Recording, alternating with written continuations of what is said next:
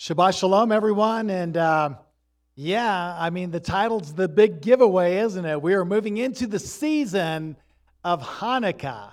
So I've entitled this, Why Hanukkah Was Important to Jesus, and it should be to you. If it was important to him, it should be important to us, right?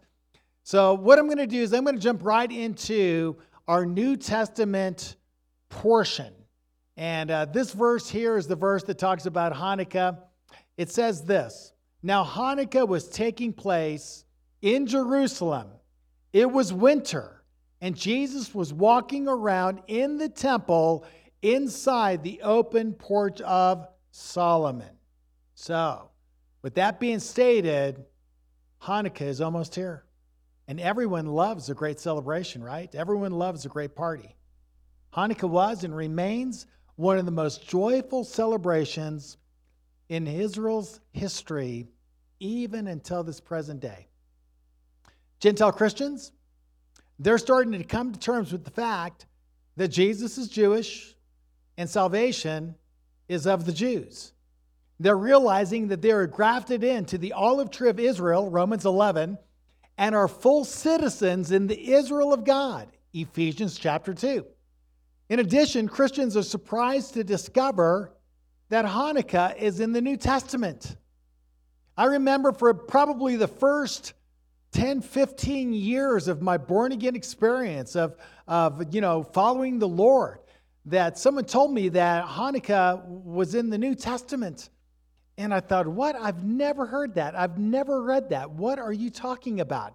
I mean, I was clueless when it came to this, even though I had spent a considerable amount of time in the Word of God over that first decade. And I just was shocked. I thought, what? Hanukkah in the New Testament? Where is that, right? And a lot of Christians today still don't realize that Hanukkah is right there in our New Testament. And now that's becoming something that's getting widespread, and people are beginning to understand it. So here's the big deal. Realizing that Hanukkah is in the New Testament should pique our interest in terms of what it is. Jesus took the time to travel to Jerusalem to be there during this celebration of Hanukkah. And so spiritual antennas are going up in the body of Christ. And people are beginning to say, hey, I really want to understand Jesus better. I want to understand Jesus in his historical context. I want to get back to that first century setting where I begin to understand more fully who he was and what his words meant when he spoke to his disciples. So in this teaching, we're going to explore a little bit deeper as we unpack the mystery of the reference to Hanukkah found in John chapter 10, verses 22 and 23. And I think you're going to be pleasantly surprised and enlightened with the illumination of this Jewish festival called Hanukkah. So let's begin with the Hebraic backdrop to this Holy Week. Again, John chapter 10, verses 22 through 23. If you want to put that slide back up, that'd be great, that first slide. So it says, Now Hanukkah was taking place in Jerusalem. It was winter, and Jesus was walking around in the temple inside the open porch of Solomon. Now, the reason most Christians don't catch this is because most translations do not translate it into the word Hanukkah. They usually use the word dedication. And because they use the word dedication, most Christians miss the historical context of what this setting is all about. It's a reference to the 8-day celebration of Hanukkah. In fact, Hanukkah is actually a Hebrew word, and it means dedication. It refers to what happened in the days of the Maccabees when the Antichrist that Daniel prophesied came and almost destroyed all of Israel and their way of life. He overtook and looted Jerusalem. He defiled the temple in late December of that year, and then to memorialize his defilement, he commanded a pagan sacrifice to be made in the temple on the 25th of each month. Let me read this for you from the first book of Maccabees, chapter 1, verse 59. On the 25th day of each month, sacrifice was offered on the altar erected on top of the altar of burnt offering. So he offered up, some scholars suggest it was actually a pig. It was an unclean sacrifice, to be sure, a pagan sacrifice. And he moved his own image into the temple area and built an altar on top of the altar of burnt offering. And it's there every 25th day of each month that he would sacrifice to the gods. This was horrible, shocking, in every way appalling. Now, Daniel prophesied that this Antichrist would fling truth to the ground and that he would oppress the people of God. And I want to list out for you some of the things that he did, some of the main things he did, because this Antichrist is like all other Antichrists. They all have the same agenda. They take different strategies in order to get there, but it's the same agenda. It never changes. This is the spirit of Antichrist. It's the spirit of lawlessness that we're talking about. So here's some of the things that he legislated in order to oppress the people of God. He says, you shall not circumcise your sons. I'm going to tell you right now, circumcision is the very symbol of salvation. If you go back to how God ordered Abraham, his descendants, and the Gentiles in his house to circumcise themselves, when you read that passage, Genesis 15, 16, and 17, you'll discover that circumcision is a symbol of the good news that God has promised to us a Savior.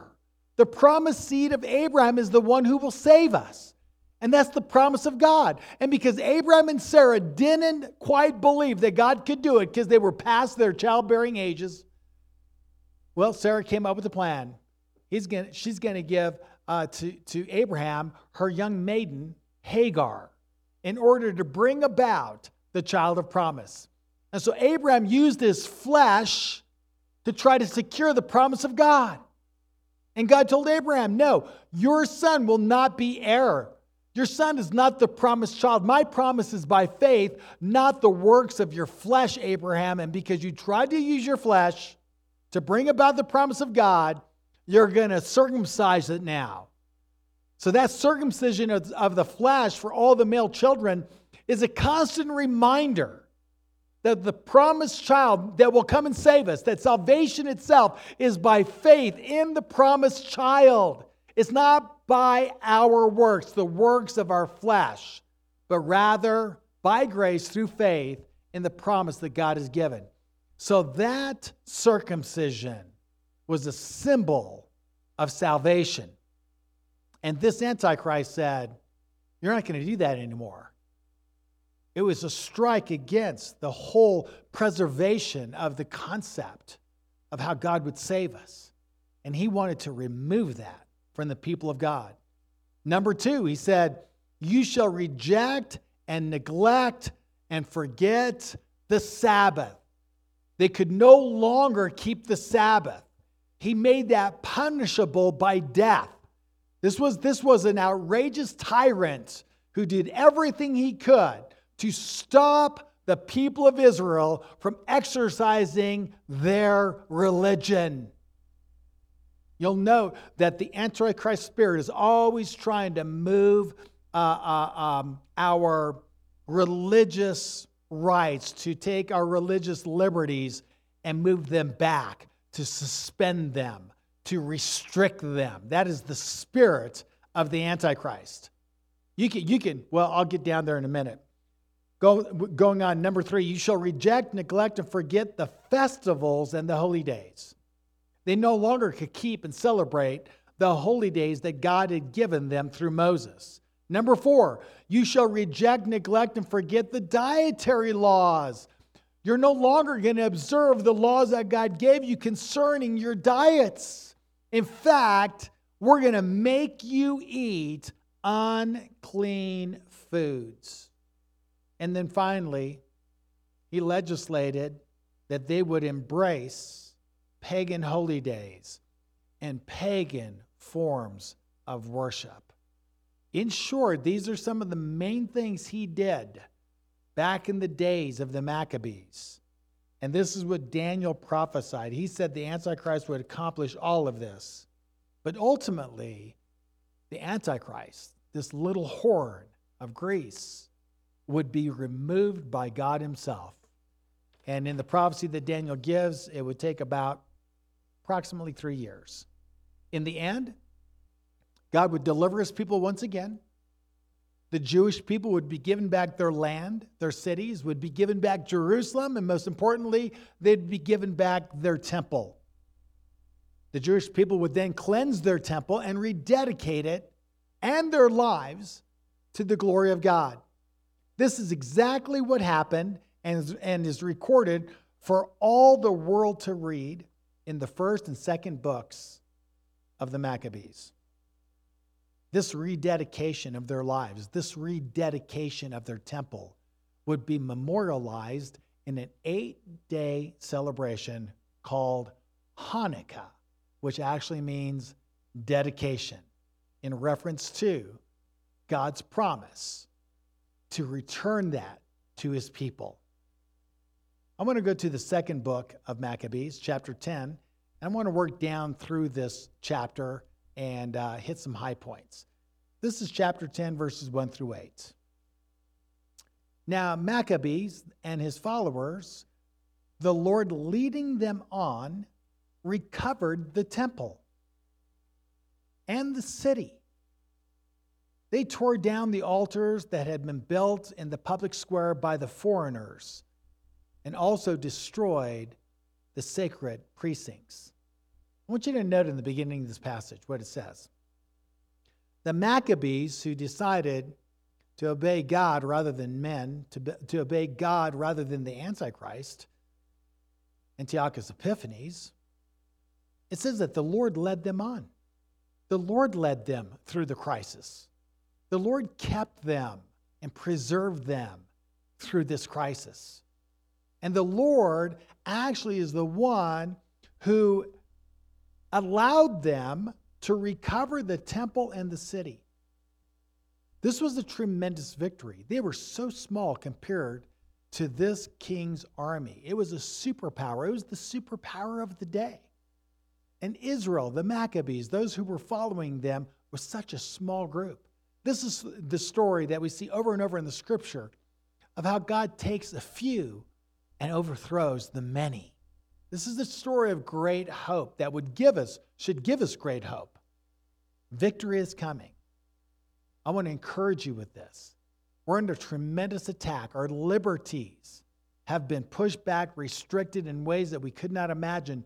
Justice Alito of the Supreme Court had just been saying just the other day, and I'm just paraphrasing, that everyone is pretty much taken back by all the various ways that we have lost our liberties under this pandemic, and that should cause concern for every American citizen. And what he's alluding to, by the way, is this, that we have these certain inalienable rights, like the right to exercise our religion freely without restriction from the federal, state, or local governments. These are rights given to us by God. And look at the restrictions they've put on us. We can't even meet. Can you imagine that? You would think 500 million people are dead. It's the Spanish flu outbreak.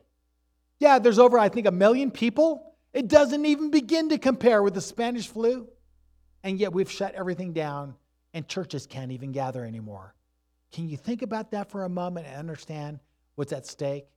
And I don't want to get into the weeds about the political aspects of this, but I do want to say this much. This is not the end.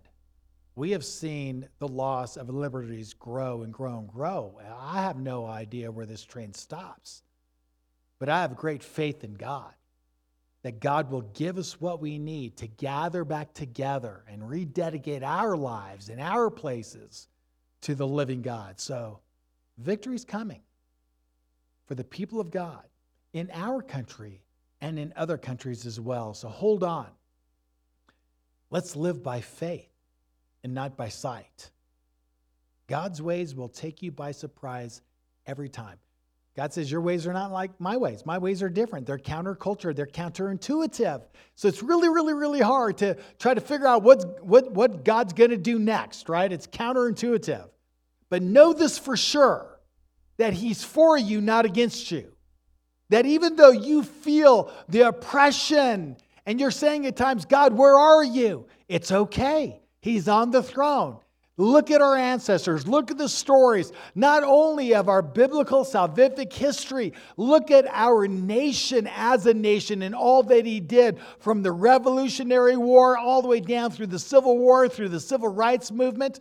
I'm telling you, God is full of surprises, and we can trust him to shake this nation, to bring the judgments that this nation has beckoned and needs in order to repent. Know that he is in control and that we can trust him, that he'll see us through our difficulties. I often think of the pharaohs of Egypt and all that they went through with those 10 plagues, or 10 miracles. And I want to point this out.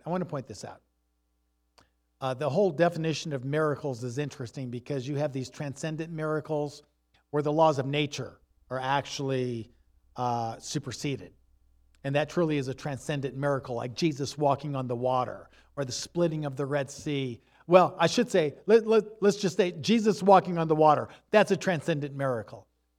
When God uses nature, though, in a spectacular way, that's also considered a miracle. His direct divine movement through nature is also classified as a miracle. So when we look at the miracles in Egypt, you'll note that some are transcendent and some are actual, his orchestration of natural phenomenon on a very profound level.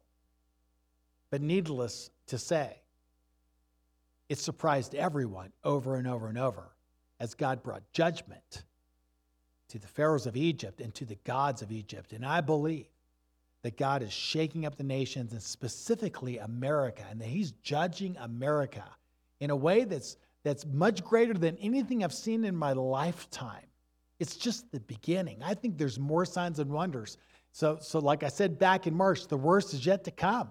Now, the good news is it'll run its course, and then God, like usual, will pour out his grace on his people. He will spare his people. He will raise up his people. I believe that. We see that in Persia under Queen Esther and Mordecai. We see that again in Greece with the Maccabees. We see that again in the fall of Rome and the spread of Christianity through the West. It's just amazing. Today in America, we have Marxists and a move towards Marxism, where the state becomes God, takes the place of God, and the state is going to meet everyone's needs. Marx is, by its very, very philosophy, is anti-Christ, anti-God. It supersedes God. And they're everywhere. You see them. You see the rise of Marxism in America, in our politics today. And also the globalists who are really undermining who we are as a nation. You know, God said in Genesis, I'm the one that has given the nations their boundaries. I scattered the people and I gave them their nations and their boundaries. You know, God's a nationalist, if you will. And if you think about it, if nations have to compete with nations for people and resources, that's going to cause everything to rise. That's a good thing, all right? The globalists is just Marxism on a global level. It will result in massive poverty rates and oppression like you've never seen it before. And so I'm against globalism. I'm against Marxism. Give me a biblical constitutional republic. That's what God has given early to Israel and has refined down through the ages. And that's the thing that's going to bring the most blessing to the most people. So today's Marxists and globalists in America and throughout the world are about to learn. They're about to learn what all of their former elitists experienced. Shock and awe. blood, fire, plagues, misery, and widespread death. They are the enemies of God. They're the enemies of his kingdom, and they're the enemies of our nation. They're the enemies of the people around the world. Keep your faith steadfast in Jesus and keep the commandments of God. Now is the time for perseverance. Now is the time to exercise great faith. God is on the move. You know why the Bible is banned in a number of communist countries? It's banned because it is the book of liberty. It's the book that fans the flames of liberty. God made us in his image. He's free. He pursued what was in his heart that made him happy. And he says, you're free. Pursue what makes you happy. And that's the biggest threat to socialism and communism today. And that's why the Bible's banned in so many places. They know it's not only the seedbed of liberty, it's the seedbed of revolution. That people will rise up and they'll overthrow tyrants as they grasp for the right that God has given them to be free in their constitution and who they are. So let me get back to the second book of Maccabees, chapter 10, verse 3. It says they went on to purify the sanctuary. They made another altar of sacrifice. Then, striking fire out of flint, they offered sacrifice after a lapse of 2 years, and they offered incense and lighted lamps and set out the bread of presence. In short, they cleaned everything up. You know, they got rid of all the defilement, and they dedicated the temple back to God. The temple represented the presence of God, God's dwelling presence with them. They were attending to their king.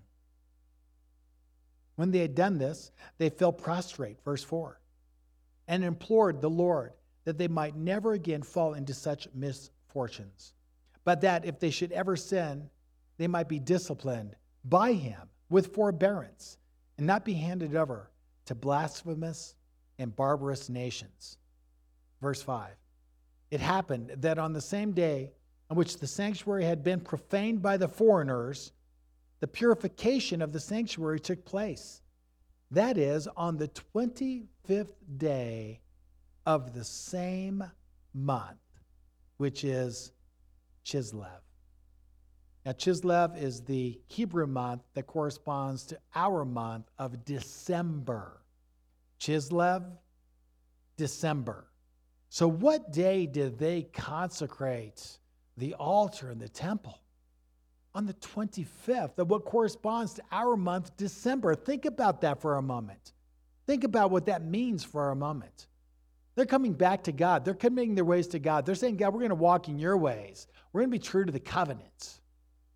It's on that day that they dedicated the altar to God, the 25th of Chislev, which is approximately corresponding to our month of December. It goes on to say, they celebrated it for 8 days with rejoicing in the manner of the festival of booths, that's Sukkot, remembering how not long before, during the festival of booths, they had been wandering in the mountains and caves like wild animals. Are you catching this? What is taking place? We got a great victory. By the hand of God, many miracles took place. And now they've rededicated the temple and altar of God on the 25th of Chislev. And they started celebrating. And they decided, you know what, let's do this for 8 days. Because it was just a couple months ago that we were hiding out like wild animals in caves. We missed Sukkot. We didn't get to celebrate Sukkot. So let's celebrate 8 days now. Let's recapture the celebration of Sukkot, but it's going to be a new celebration renamed Hanukkah. So what we have in this celebration is the celebration of the festival of Hanukkah when they rededicated the temple of God. And they patterned that after the 8 days of Sukkot. 2 Maccabees chapter 10:8. They decreed by public edict, ratified by vote, that the whole nation of the Jews should observe these days every year. The reason Hanukkah has 8 days is because Sukkot has 8 days. They simply took the 8-day number from Sukkot, and they now created a civil holiday in honor of God's faithfulness and deliverance, His grace and His mercy to bring them back and give them their promised land. This became known as the festival of Hanukkah, or dedication, the week that they had rededicated their temple and their lives to God.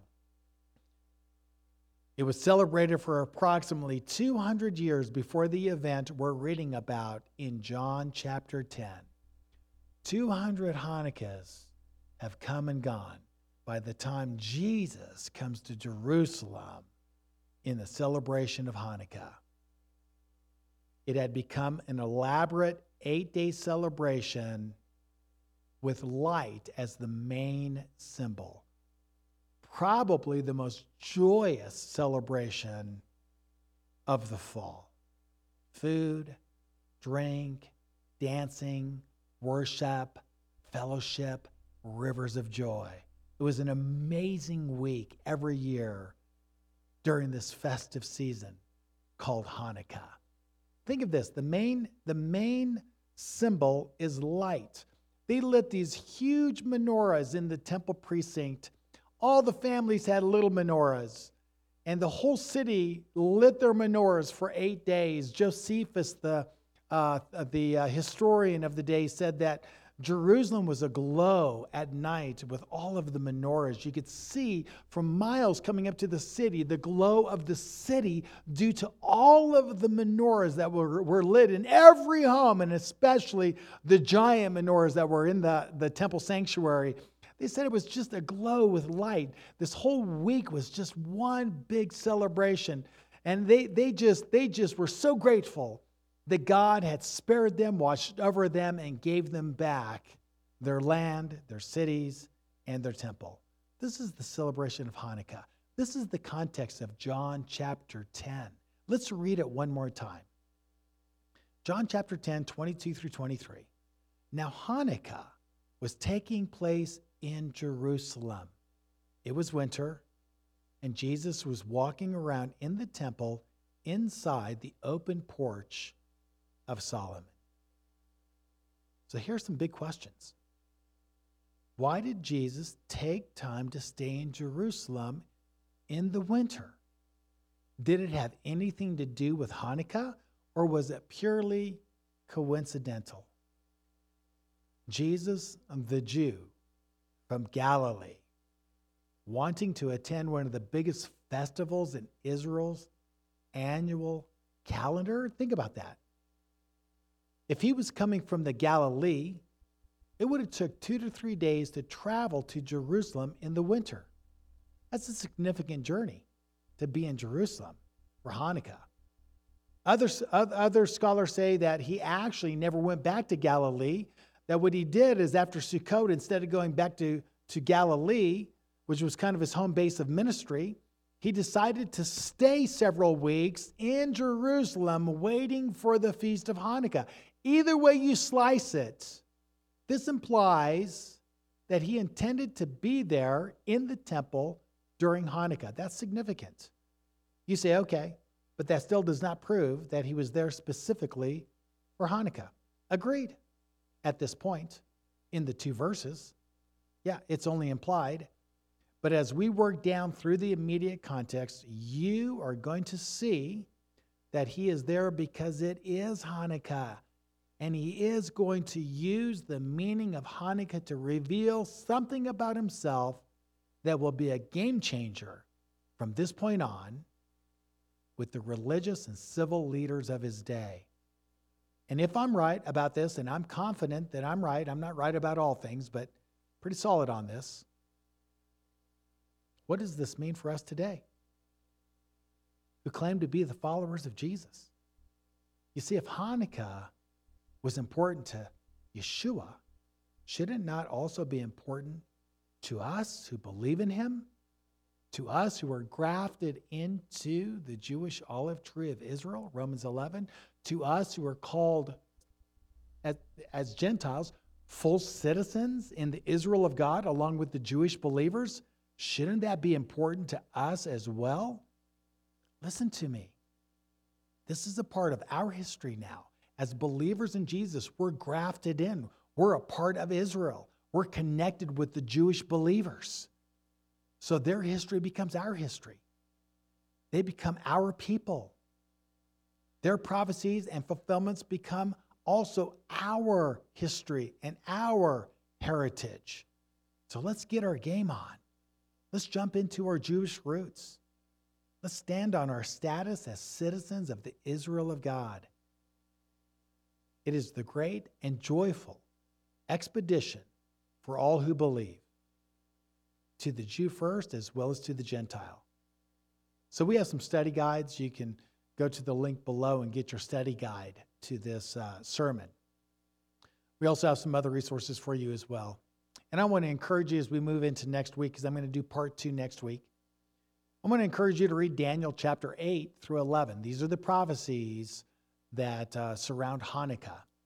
And then use the link below in the description or in the study guide in order to go and read the book of the Maccabees. I encourage you this week to read at least the first 5 chapters of the first book of the Maccabees. That will give you the big general picture of the fulfillment of the prophecies that Daniel gave. So get ready for part 2 next week. It'll be coming soon. As I close today, I just want to close with Revelation 14:12 once again. I want to encourage you that in the midst of this difficult time that we're going through, now is the time to show perseverance. It's easy to serve God in the good times. It's easy to serve God when there's no oppression, no persecution. But when there's big challenges, well, then we get to see what our faith is all about. I want to encourage you to draw on the Spirit of God and to persevere as the saints of God in keeping the commandments of God and your faith in Jesus. As we close today with the Aaronic benediction, I want to encourage those who want to hang out a little bit in the chat room. I'm going to do some Q&A for you concerning Hanukkah. So get your Hanukkah questions ready, and we're going to hit the ground running in just a few minutes. But at this time, I want to go ahead and give a formal close to our Shabbat service. So Alexia, if you'll come forward and lead us in the Aaronic benediction. Shabbat Shalom. Please stand for the Aaronic benediction. Yahweh spoke to Moses, saying, "Speak to Aaron and his sons, saying, This is the way you shall bless the children of Israel. Say to them, May Yahweh bless you and keep you. May Yahweh make his face to shine upon you and be gracious to you. May Yahweh lift up his countenance upon you and give you peace." And we add, in the name of Yeshua our Messiah, the Prince of Peace. So they shall put my name on the children of Israel, and I will bless them. Receive now the name of Yahweh. Yivarechecha Yahweh, v'yishmarecha. Ya'er Yahweh panav elecha, v'yichuneka. Yisi Yahweh panav elecha, v'yasem lecha shalom. B'shem Yeshua HaMashiach, Sar Shalom, Shabbat Shalom.